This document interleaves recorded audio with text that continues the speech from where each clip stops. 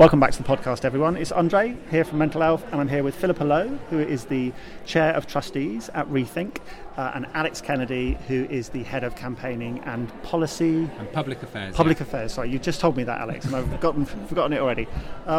You've just given a really brilliant presentation, almost no time at all to give it in. And Philippa, starting with you spoke a lot about your own personal experience as a carer for your son who has a diagnosis of schizophrenia, and your kind of journey through. Just give us a bit of a background about your life and your experience and your position here. Yes, what I was saying was my son developed schizophrenia more than 20 years ago, and that has been quite a journey for both of us.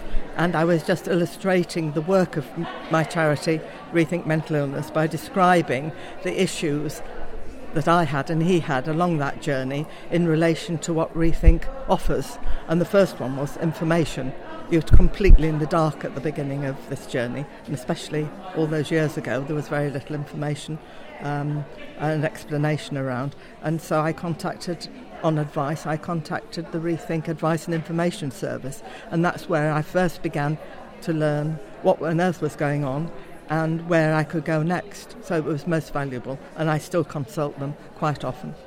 And the next thing was that one of the things the advice service suggested was that I joined a carers group for people with mental illness, which I did, and there I found people I could rely on for support, for information, and help with what to do next. And Rethink runs 150 groups of that nature, carers groups for carers, service users, all peer support groups. And the next thing was that I became interested in campaigning, because you learn about the injustices as you go along from other people, and Rethink is probably best known of all for the campaigns that it runs. And finally, we run many services, and of course I began to look around for services. My son stopped having to go to hospital, but then he needed community services, and Rethink runs a whole range of services, from crisis support houses to advocacy, via employment services and supported housing, for instance. And then the point I made was that as time goes on, my son is now well in that he doesn't suffer from psychosis anymore, but having been damaged by this journey, he has some cognitive impairments, so he finds it quite hard to look after himself, and always will, I suspect. And the thing that weighs now on my mind, we're both 20 years older, there will be one day, perhaps not that long away, when I'm no longer here to help my son. What happens then? The big burning issue of what happens when I'm gone. And how do you think, you made the point that we should be measuring success of mental health services and the services that we offer for mental health carers by that kind of criteria? What happens when I'm gone? Mm-hmm. Where do you think we are now in terms of providing mental health care for people who are severely ill and support for their carers compared to where we were 20 years ago? I think things are much improved. As I said, there was very little information. There was very little sharing. You didn't feel part of the issue. There was very little sort of mutual respect. I think those things have changed. I think one thing that's got worse, though, is there is a tremendous amount of staff shortage, and then high staff turnover, a lot of use of locums in professional posts, and I think that's worse than it was 20 years ago, and so you don't get the continuity of care. When you do get the care, I think it is better. Yeah, absolutely. So moving on to Alex, I guess we know that lots of policy work has been done over the last couple of years, and lots of planning work has been done. You spoke in your talk about the positive aspects of the long-term plan in the NHS, and also the Mental Health Act review. Do you want to kind of give us an overview of where you think we are now in terms of changing this system?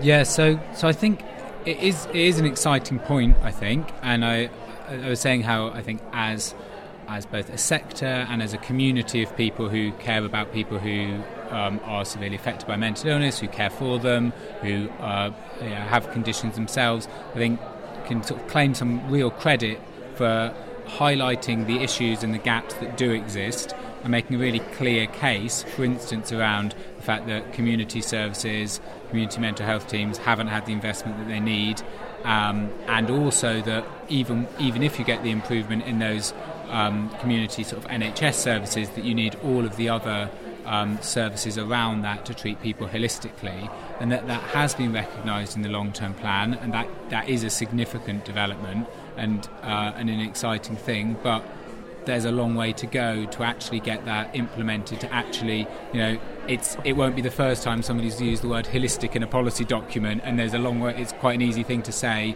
and actually delivering on it is going to take a lot of work and a lot of involvement from a lot of different people. So kind of with my campaigner hat on, that's an opportunity and one, something to keep working at nationally and locally. And then in terms of the Mental Health Act review, that's something which we think mental illness and lots of individuals who ended up being involved in the review have been involved in campaigning for that for many years, for reforms, and again can feel a bit proud that it's been campaigning that led to that review being announced. I don't think it was actually expected that just around the time of an election the person who's seeking to be Prime Minister would say, I'm going to rip up the Mental Health Act, and that became the review.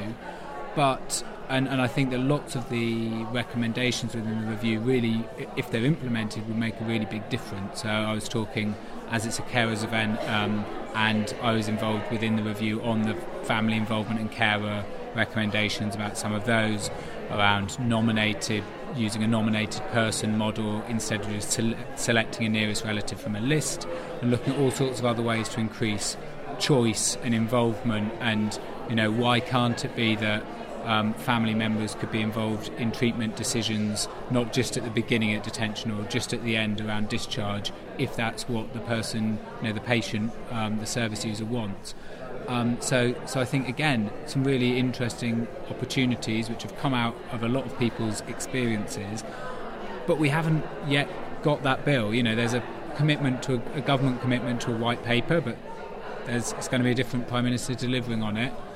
So really there's a lot of campaigning left to do to make sure that white paper happens, and then that legislation happens, that throughout we keep to the ambition and also don't let those timescales slip, because at any moment there are 20,000 people subject to the Mental Health Act, and we've all agreed that it's not where it needs to be, either in terms of legislation or in terms of the practice that kind of sits around that more broadly.